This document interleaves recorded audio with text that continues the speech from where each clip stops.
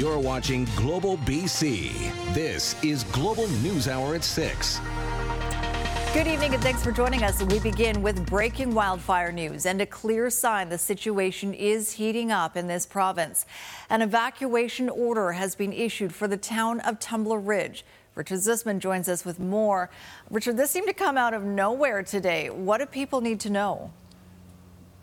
Yeah, the Kiskatnow River fire, Sophie, was detected just 2 days ago, and it has grown incredibly fast in those 2 days. And now, as you mentioned, there is an evacuation order in place in Tumbler Ridge around a community of 2,400 people. They are being asked to evacuate and head to Dawson Creek. But now there's only one way out of town. 52 East has been shut down in both directions because the fire is close by. Highway 29 is the only way out of Tumbler Ridge. People are told to go to the Oventive Event Center in Dawson Creek or the District Town Hall in Chetwynd when they evacuate to get support.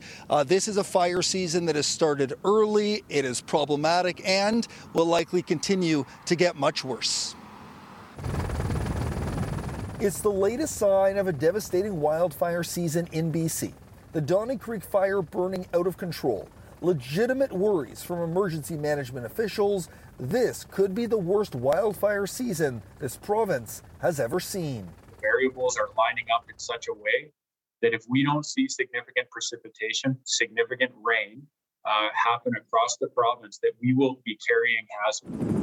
Right now, 82 fires are burning across BC. More hectares of land have burned already in 2023 than in each of 16 of the past 20 years. And the forecast is grim. A potential short reprieve with rain next week, expected to be replaced by more dry and hot weather. Now is the time to understand the hazards that you face in the regions that you live in and to prepare yourselves, your family, your home, and community for any potential fires. We had a very dry spring across the province. It was the hottest May on record. The spring has been so warm. 16 municipalities in BC experienced their hottest May ever. Some of those records dating back to the 1800s. The snowpack has almost entirely melted, leading to additional fuel for fires to engulf, coupled with projections for strong winds and increased lightning. When we put the three of those together, it's a very challenging fire season outlook. High elevations are currently snow-free, and so we are expecting that lightning season will start earlier. In fact, we're already seeing early signs of that. A lack of rain in May and now June has compounded the heat issue. The lack of precipitation shown in these maps makes July and August a concern, meaning even if there was a little rain, it would be just drops in an empty bucket. And let me show you a little bit about what that fuel is, Sophie, so you can see how dry it is. So many parts of the province that it just sort of comes straight out of the ground. And as it moves around, the fire can spread very, very quickly through wildfire or forest. And that is what have experts so concerned, not just about the next few weeks, but the entirety of the summer as they brace themselves for a very challenging season. All right, Ed, looking pretty grim. Let's hope it doesn't come to that. But as you say, the signs are there. Yet another example of the seriousness of the situation so early on in the season. As of noon today, the BC Wildfire Service has banned campfires. Jennifer Palma joins us with more on where that ban is in place and the penalties. Jen. Sophie, a campfire ban is in place for most of the province, but for campers here at Golden Ears Park, it means that a camping tradition is being put out. Celebrating grad with friends and a camping trip, but in this wide open space, there's no room for fire. What do you think of the campfire ban? Stops fires, so that's a plus. It's kind of necessary. And just the amount of man-made fires there are in BC is like huge. The warm, dry weather setting up a tense situation in BC campgrounds and forcing the province to enact what's believed to be one of the earliest campfire bans we've seen, especially in the South Coast.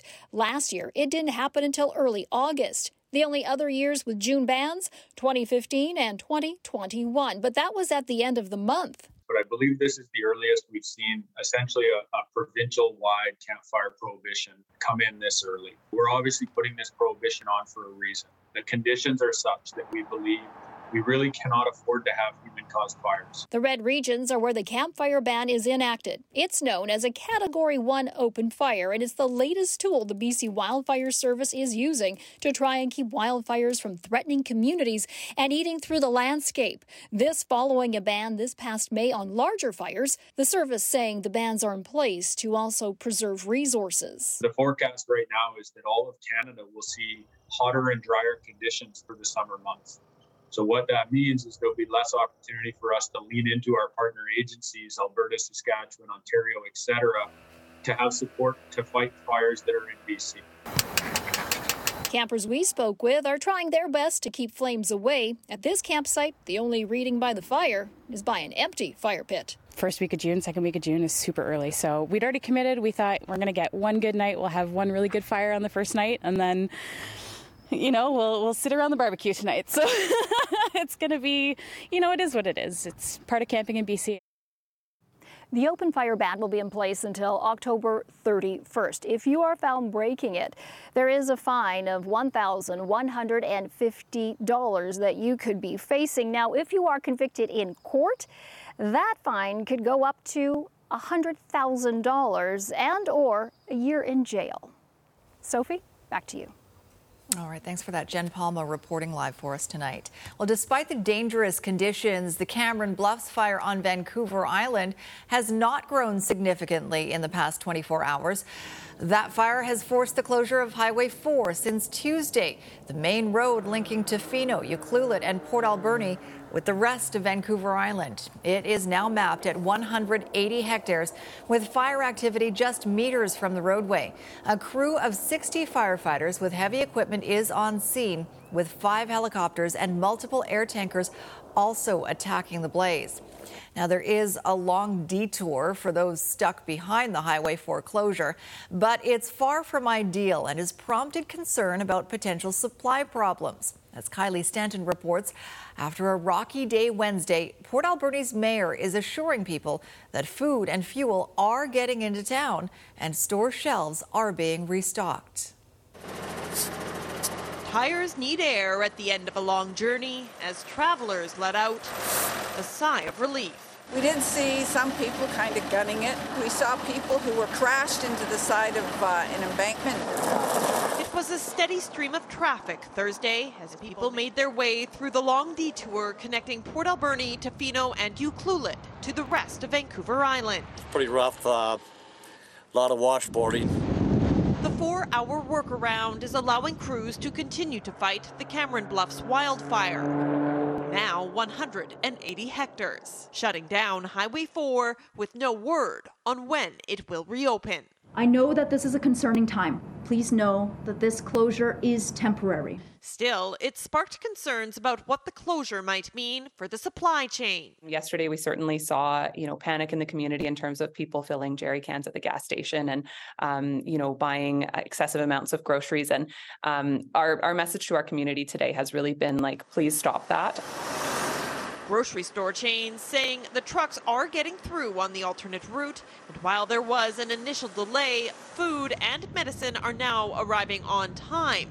Gas trucks have also managed to adapt. We're feeling a lot more relieved today as we start to see those goods come into the community. There is another route around the fire, locally known as the Horn Lake Connector, a logging road owned by Mosaic Forest Management. But despite calls from the public to open up access, officials say it's not an option. This is a single-lane road. It only enables traffic to get through if it's piloted. The other alternative is to avoid the roads altogether. Pacific Coastal has added flights to its schedule, trying to accommodate the uptick in passengers. Our team continues to assess the demand of the flights as well as the closure of Highway 4.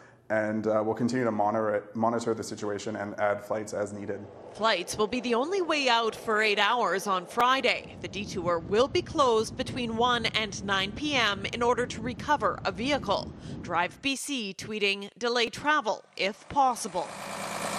Just another major bump in the road. Kylie Stanton, Global News. And senior meteorologist Christy Gordon joins us now with more. This certainly ramped up quickly, Christy.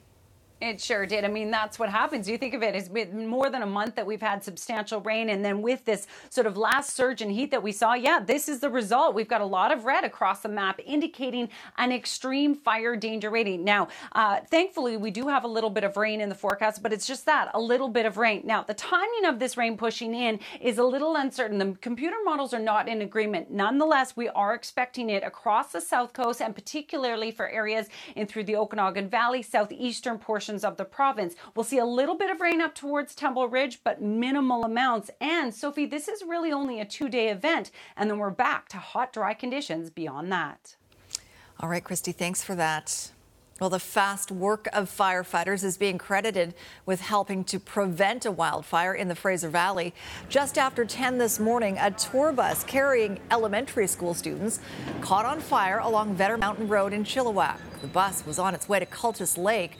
The fire sending a huge cloud of dark smoke into the air, and the flames quickly spread to a nearby hedge and shed.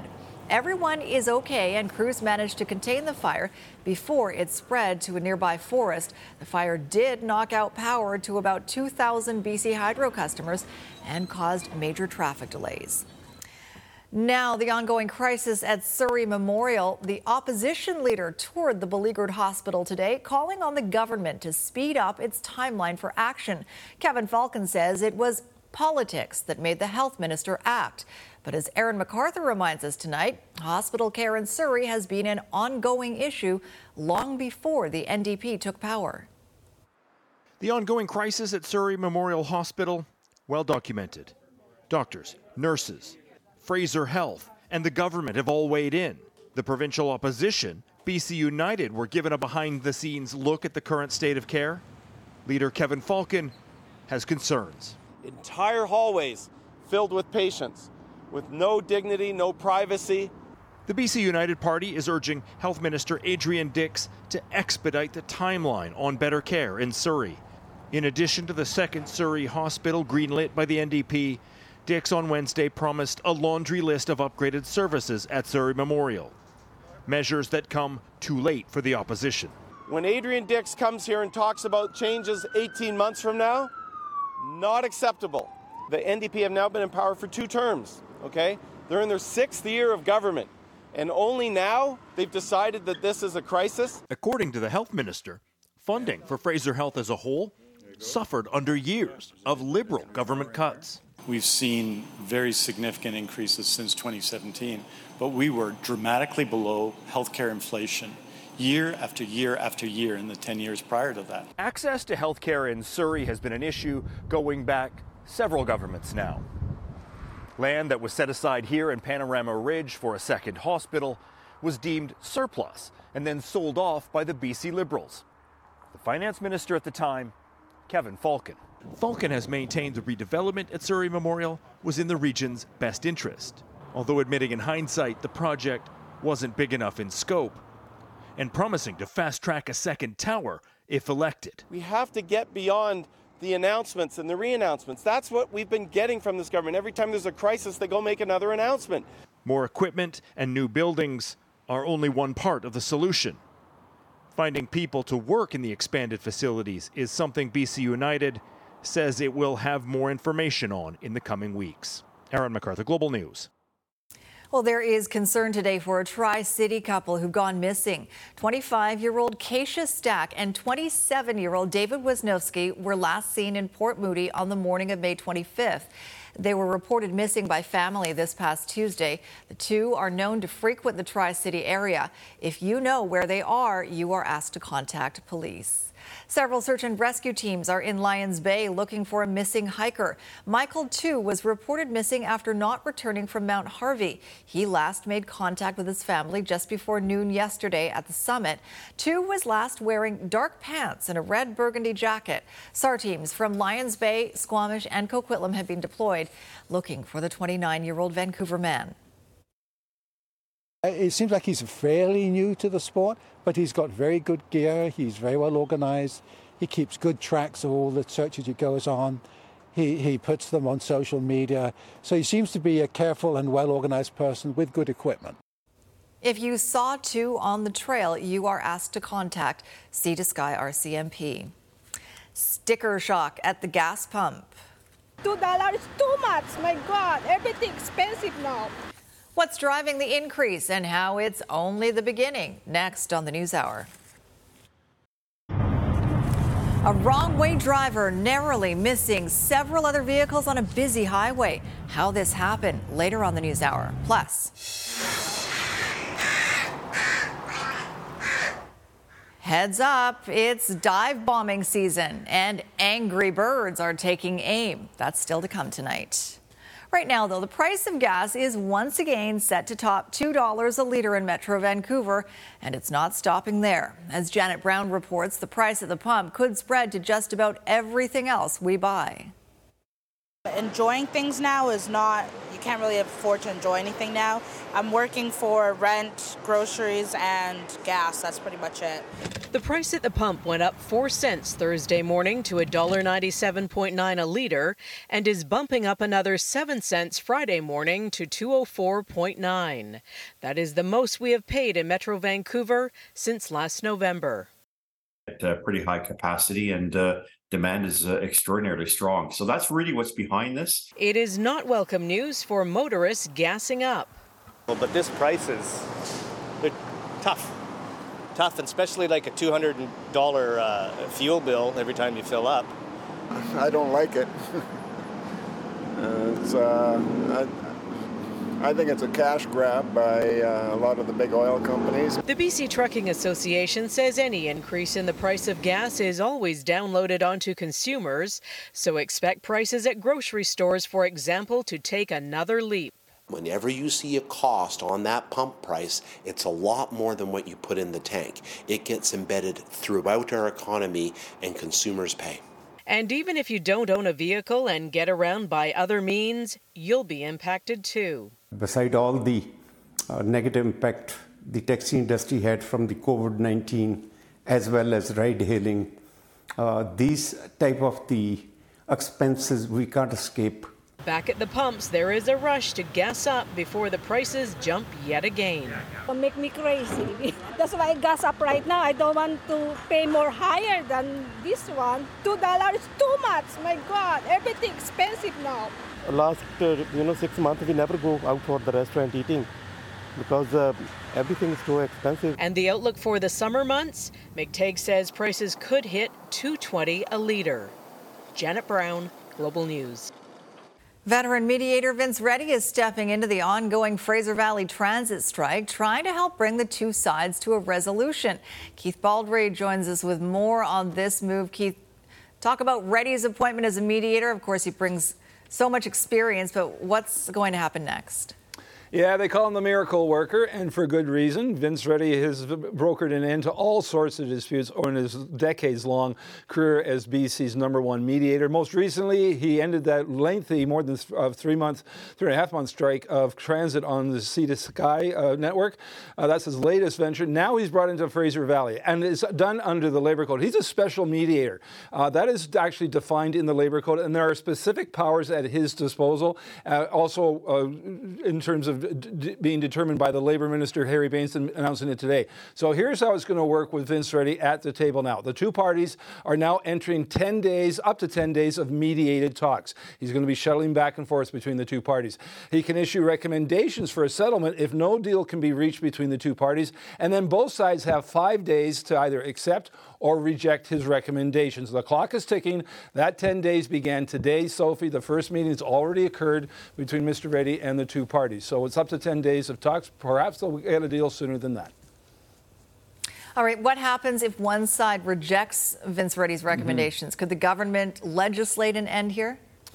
It could, but I highly doubt it. It would need the legislature to come back here. The NDP has a philosophical opposition to imposing a back-to-work legislation.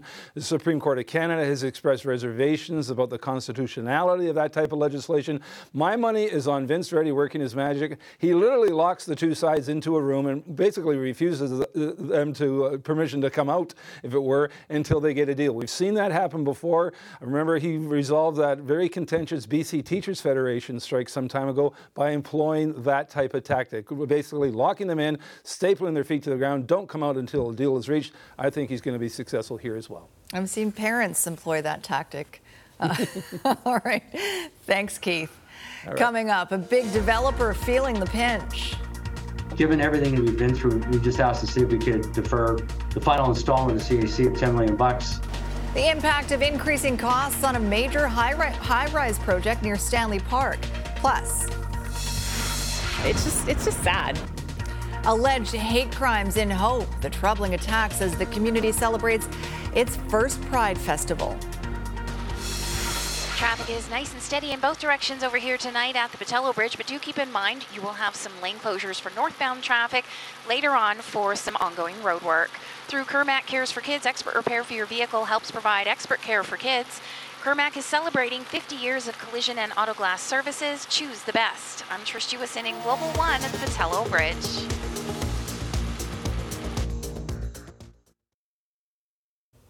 Hope is the latest community to be targeted by a series of hate crimes. RCMP are investigating after someone threw a rock through the window of the Hope Community Services building and tried to set fire to the pride flag hanging in the window.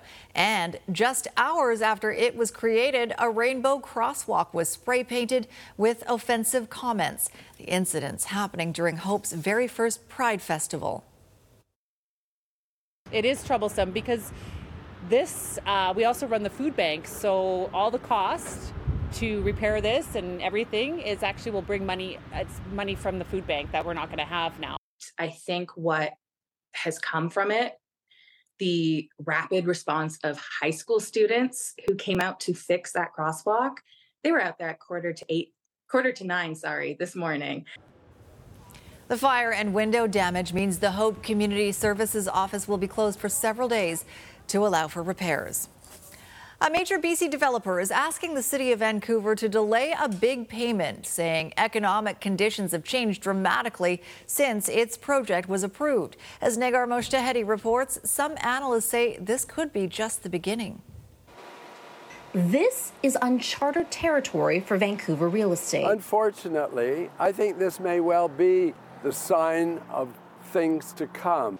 Major developer Anthem Properties requesting a delay in paying $10 million to Vancouver City Hall for community services and amenities. We're all ready to go, and then the Ukraine war came and created supply chain disruption and inflation. And given everything that we've been through, we just asked to see if we could defer the final installment of the CAC of $10 million until, for 10 months or something like that. Real estate experts say this could have a significant impact on the future of development, blaming high interest rates and construction costs. What I find concerning as a developer and real estate consultant is how significant the interest rates have increased over the last 2 years.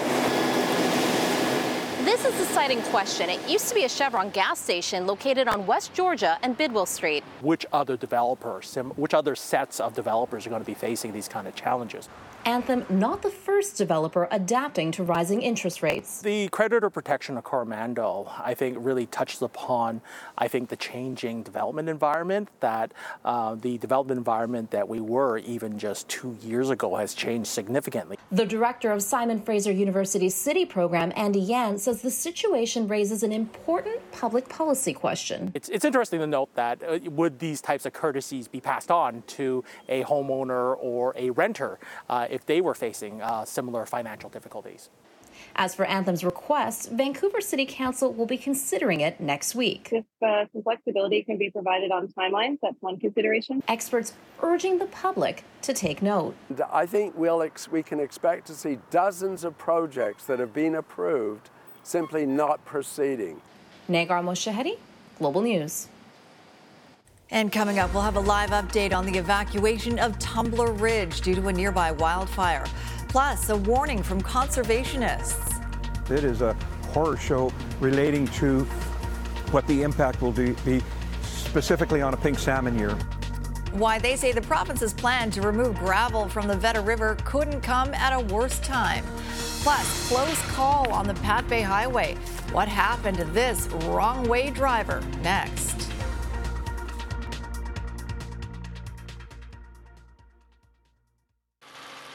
Traffic is steady in both directions here tonight at the Alex Fraser Bridge, but again, you're going to find delays during the overnight hours for southbound traffic for expansion joint replacement. Contact Kermac for expert windshield repair and replacement services while supporting Kermac Cares for Kids. Kermac is celebrating 50 years of collision and auto glass services. Choose the best. I'm Trish Jewison in Global One at the Alex Fraser Bridge. Returning now to our top story, breaking news of the evacuation of Tumbler Ridge due to a wildfire threatening that community. Our Kamal Karamali joins us live in studio with the latest on the situation. And Kamal, you've spoken with the mayor just a few minutes ago. Sophie, the mayor saying the evacuation so far is going as smoothly as can be expected. Roughly 2,400 people in that community forced to leave their homes after the nearby wildfire has now become a threat to human life, growing to nearly 10,000 hectares in size.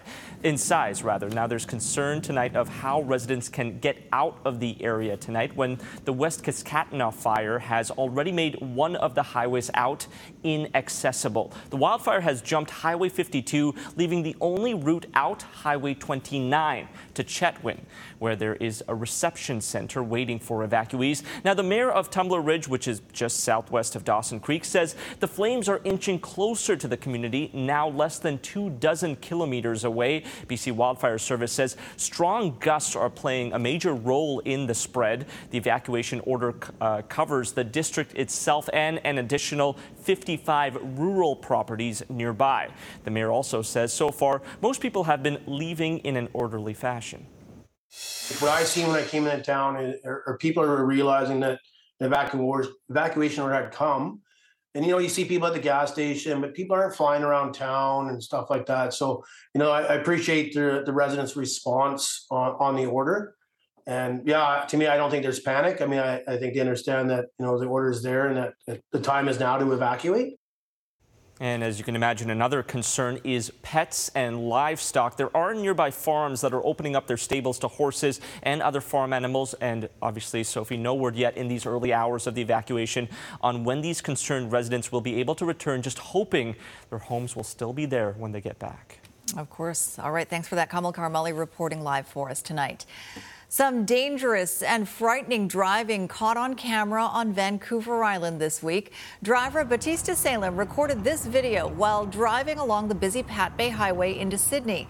Take a look at the red car going the wrong way in the southbound lanes. Salem says the driver entered at an off-ramp and hit the median several times while trying to avoid oncoming vehicles. Sydney North Saanich RCMP says it has identified the driver and charged them under the Motor Vehicle Act. A battle has broken out over the BC government's plans to remove gravel from the Vedder River in the Fraser Valley. As Paul Johnson reports, conservationists say the Environment Ministry is planning it for the worst possible time. It has historically been one of the really rich spawning areas for pinks. With its clear, mountain-fed water and abundant gravel and rock, the Vedder River in Chilliwack supports one of the region's best pink salmon runs. But change may be on the horizon. I wanted to drop to the ground. I was shocked. Dean Work and Marvin Rosenau are reacting to plans by the provincial government to remove a massive amount of gravel from the riverbed. Gravel that is spawning habitat for pink salmon and would be dug out just months before those fish arrive from the ocean.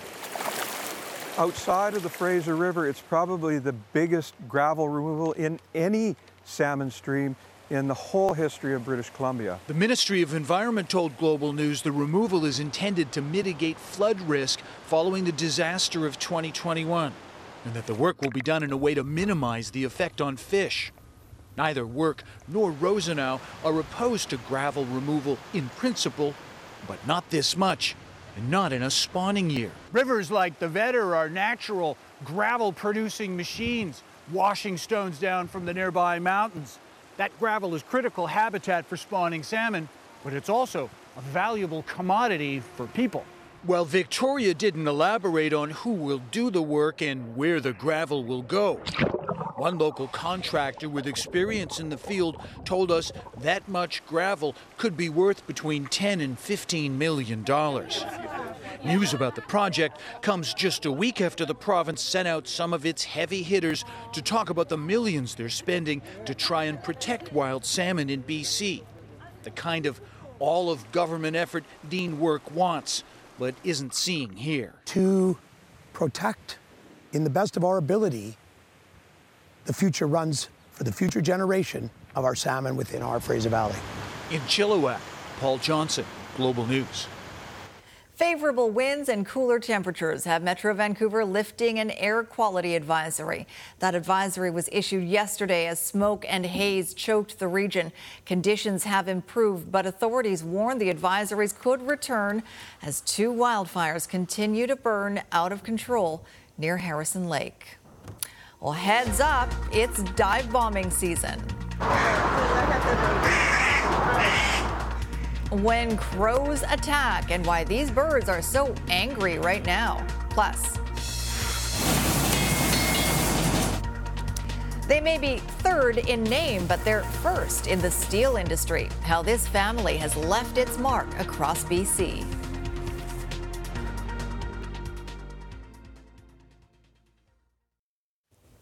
All right, Christy's back with a look at our weather forecast. We talked about how dry it is out there, and the other problem, obviously, Christy, is it's very hot as well.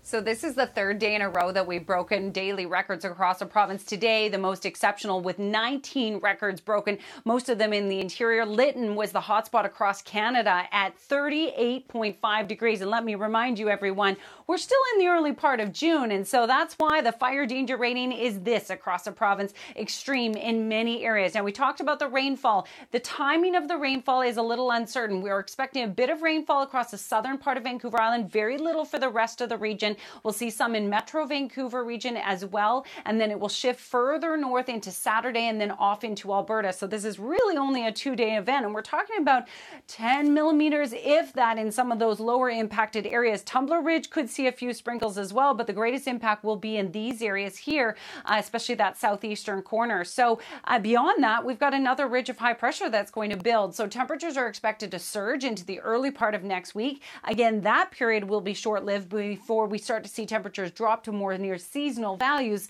Nonetheless, it's really only a minimal precipitation before we're back to hot, dry weather once again, not only across the south coast, but across all parts of the interior also. So this is your tomorrow, everyone. Again, the timing of that moisture pushing in for southern regions tomorrow is a little uncertain, but we are expecting it at least by later in the day tomorrow and then overnight into our Saturday. But I think some areas will start to see a few sprinkles even earlier in the day. Big change in temperature, 17 degrees as our high Friday. We are expecting some sunny breaks by late Saturday, and that's the transition back to that hot, dry weather once again. So as I mentioned, it's a short-lived event with not a lot of precipitation. Tonight, Centra Windows weather window coming to you from Port Alice. Alicia sending us that, and that was a sunset last night. Thanks so much, Alicia. Serenity now. Thank you, Christy.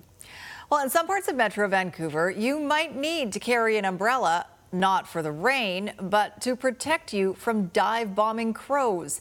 It's their season, and as Catherine Urquhart shows us, they're playing the role of angry birds. They're back. Those dive bombers that seem to appear out of nowhere. Nesting crows in West Vancouver are in full attack mode these days. Josephine DeFreitas got swooped several times as she walked along Marine Drive. Perhaps surprisingly, she wasn't terribly bothered. I love crows. I've always fed the crows in my garden. Others who suffered a sudden assault were less understanding. I feel a scratch on the back of my head. I turn around, crow like 2 inches away from my head. Just jump back like Jesus. These crows seem less like one seen in Hitchcock's The Birds and more like the characters in Angry Birds. This is gonna hurt. The brazen strikes left one man bleeding with an ice pack on his head. The inventor of Crow Tracks, which allows people to report swoopings, says some people do get hurt. Every year I get reports about crows attacking people and hitting their heads and drawing blood. And sometimes the talons get stuck in the hair. Crow Tracks reportings are on the rise everywhere now. It's that time of year. The experts say this is the solution. Let's give it a try. No umbrella? Tossing some peanuts might work. Just don't wave your arms around. The crows may consider you a threat. This lovely lady certainly didn't appear to be a threat. But the crows saw otherwise. I got hit in the head by a flying bird. Didn't feel nice. I'm going to buy a bottle of wine. So beware. The angry birds are back. You've been warned. Catherine Urquhart, Global News. Maybe the bird wanted some wine. Maybe that's what was going on. Maybe he's an angry drunk and he already got into the wine. He's definitely an angry bird. That's also a good point, Squire. He might have already been in the wine. You can never tell. Right by a Those birds have no fear. I've seen them on golf courses chasing eagles around when you know the eagles could take care of them, but the eagles are even running away from them or flying away from them, as the case may be. Why they call them a murder of crows. Exactly. Big night for the Whitecaps. Well, it was. And you know the nice thing about it, before we hear from Vanny, there was actually a very good crowd there. I felt bad for the Whitecaps this year. They've played well at home and they haven't had big crowds, but last night was a big crowd. Anyway, they are the Canadian champions for the second year in a row. The headline today would be, okay, Messi's coming, but the Whitecaps play even better than Messi. Okay, you could go with that. Ryan Gaul was the guy who scored the winner on a penalty kick as the Caps continued their strong play at BC Place. Love his enthusiasm. Also ahead tonight. My grandfather, my father always did business on a handshake, and we did what we said we were going to do. From humble beginnings to some of the biggest projects in the Pacific Northwest, what you might recognize that has the stamp of George III and Son.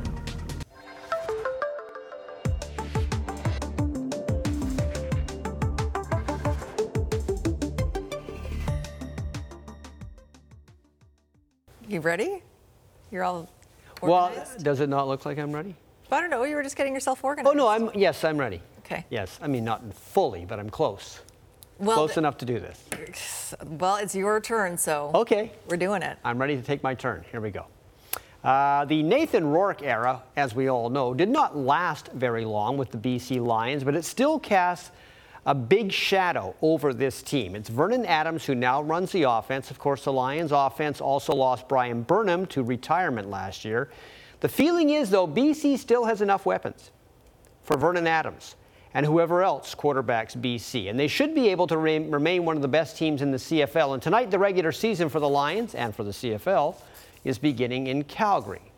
And there is Vernon, who's gone from 8-3. In the preseason, he went 12 for 12 in a game against the Stampeders, and he starts off the first drive of 2023 in the regular season going 9 for 9. It began with a Dominique Rhymes catch. It ends with a Dominique Rhymes catch. And that gives the Lions a 7-0 lead in the first quarter, and there would be another Rhymes touchdown. They wouldn't get the extra point, though. BC is up 13-0 in the second over Calgary. Good start. Okay. The Vancouver Whitecaps are the best team in Canada for the second straight year. In a culture where trophies, even ones outside of league play, are coveted, winning back-to-back Canadian championships should help strengthen Vanni Sartini's case to get a new contract to coach the Vancouver Whitecaps. And it justifies him getting a tattoo. We showed you that the other day. He had a tattoo of the trophy that he won last year and again last night. It also, winning last night, justified, let's just call it, his half Monty celebration, which he also did last year. It's not a Canadian Championship win if I don't take off my jersey, so... It's become a tradition for the Whitecaps, win a Canadian Championship, and you're going to see Vanni topless. He did it last year for the first time against Toronto, and now the repeat performance after beating Montreal. This match ended 2-1, but it wasn't really that close. The Whitecaps dominated the first 80 minutes, and that's what Vanni loved about his team. They gave the shirts off their backs for each other to get this win. It's so satisfying for a coach that you have no idea. It's even more satisfying than winning the cup, because it means that these guys believe in this process, believe in what we're doing. And again, if we do this because these guys have a work ethic that is top level and a quality that is really high, we can do really something really beautiful. Of course, the Whitecaps don't like to do things the easy way. Montreal got life after a late goal to pull within one, making the final moments very nerve-wracking. Across from Corbo, Ibrahim Takaoka! It's kind of like the alarm bells were ringing a little bit, and we started to panic a wee bit, and we did give up a few chances, and all of us owe Yohei a drink after that save. And at the end, it was very scary. If it means that it feels even sweeter to win the cup like this. Why not? Last season, the Caps used the momentum from their Canadian Championship win to make a huge playoff push that just fell short. This time, they have much higher goals in mind. You know, just getting into the playoffs, I don't think is enough for us. We're starting to look as high up the table as we can and hope for good things for the club. We are a very, very good team. This year can be special. We harvested less than what we planned so far. This year is going to be very, very, very special.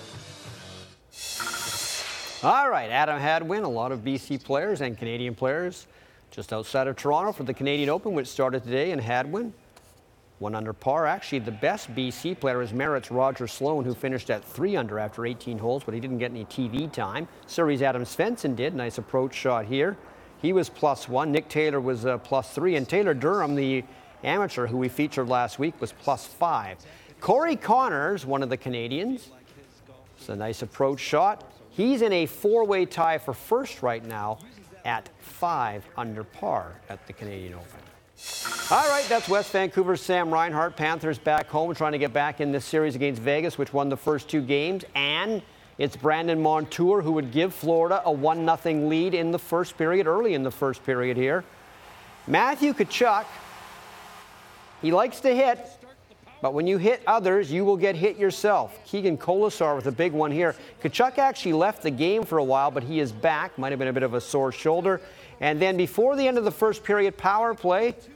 Another BC boy, Shea Theodore right there, starting this. That finishes with a Mark Stone power play goal. Jonathan Marchessault has scored, and it's now 2-1 Vegas late in the second period. If they win this game, they go up 3-0, and then it's very difficult to come back. There you go. Thank you, Squire. Up next, the family business that helped build some of BC's most familiar landmarks. We'll show you next. This is BC is brought to you by Johnston Meyer Insurance Agencies Group. 50 years of trust in your community. Well, what started as a small family business has made its mark on BC, and it's likely that you are familiar with a lot of their work. Jay Durant shows us how George III and Sons first began and how they've helped to build so many BC landmarks. Now a staple in the steel industry, George III & Son came from very humble beginnings 113 years ago when a Scottish blacksmith stepped off the train in Vancouver and immediately found a job. And he walked across the street to 1019 Main Street, and there was a blacksmith shop. So the guy said, "You're exactly what I need, a journeyman blacksmith, and you can start right away." A year later, Rob III's grandfather, George, bought the shop for $50 and started building the business, becoming an expert in shoeing Clydesdale horses. Working on wagons, which was sort of considered transportation, and the horses, that was the main thing they would do. Later on, the business grew, and they would do things like fire escapes. George's son, Bruce, came on board in 1939, and the expansion continued. They were, a good 1-2 punch. My dad was more of the, worked around the office and got things going. The company's stamp is now on some of the most recognizable constructions around BC. Transferred the Vancouver Courthouse to the Vancouver Art Gallery that it is now. Lionsgate Bridge, retrofit and widening. A lot of the SkyTrain stations. The Whistler Olympic ski jump. The young blacksmith that moved to Vancouver in 1909 never quit. George was made of steel. He kept working into his 80s. I worked in the shop when I was 14, and my grandfather was 82, and he was still swinging a hammer in the blacksmith shop. Leaving a legacy that has led to steel fabricating on some of the biggest projects in the Pacific Northwest. We did the Canucks Arena, we did Seahawks Stadium, and we did Mariners Stadium. We've come a long way from where my grandfather started shoeing horses and fixing buggies. Right, guys! Jay Durant, Global News. Squire, you don't like heights, do you? That job's not for me. If you know someone who has a great story to tell or something unique to BC, email your ideas to Jay at thisisbc@globalnews.ca. I have great admiration for the people who build skyscrapers and tall structures, because there's no way I'd go above the first floor. It's like, or wash windows. If it was me building those things, the entire town would be first floor buildings. That's it. one floor. You like to be right Ranchers down here. all around. That's right. All right, ranchers. stick with BC One and News at 11 tonight for updates on the fire situation in BC. Thanks for joining us. Good night, all.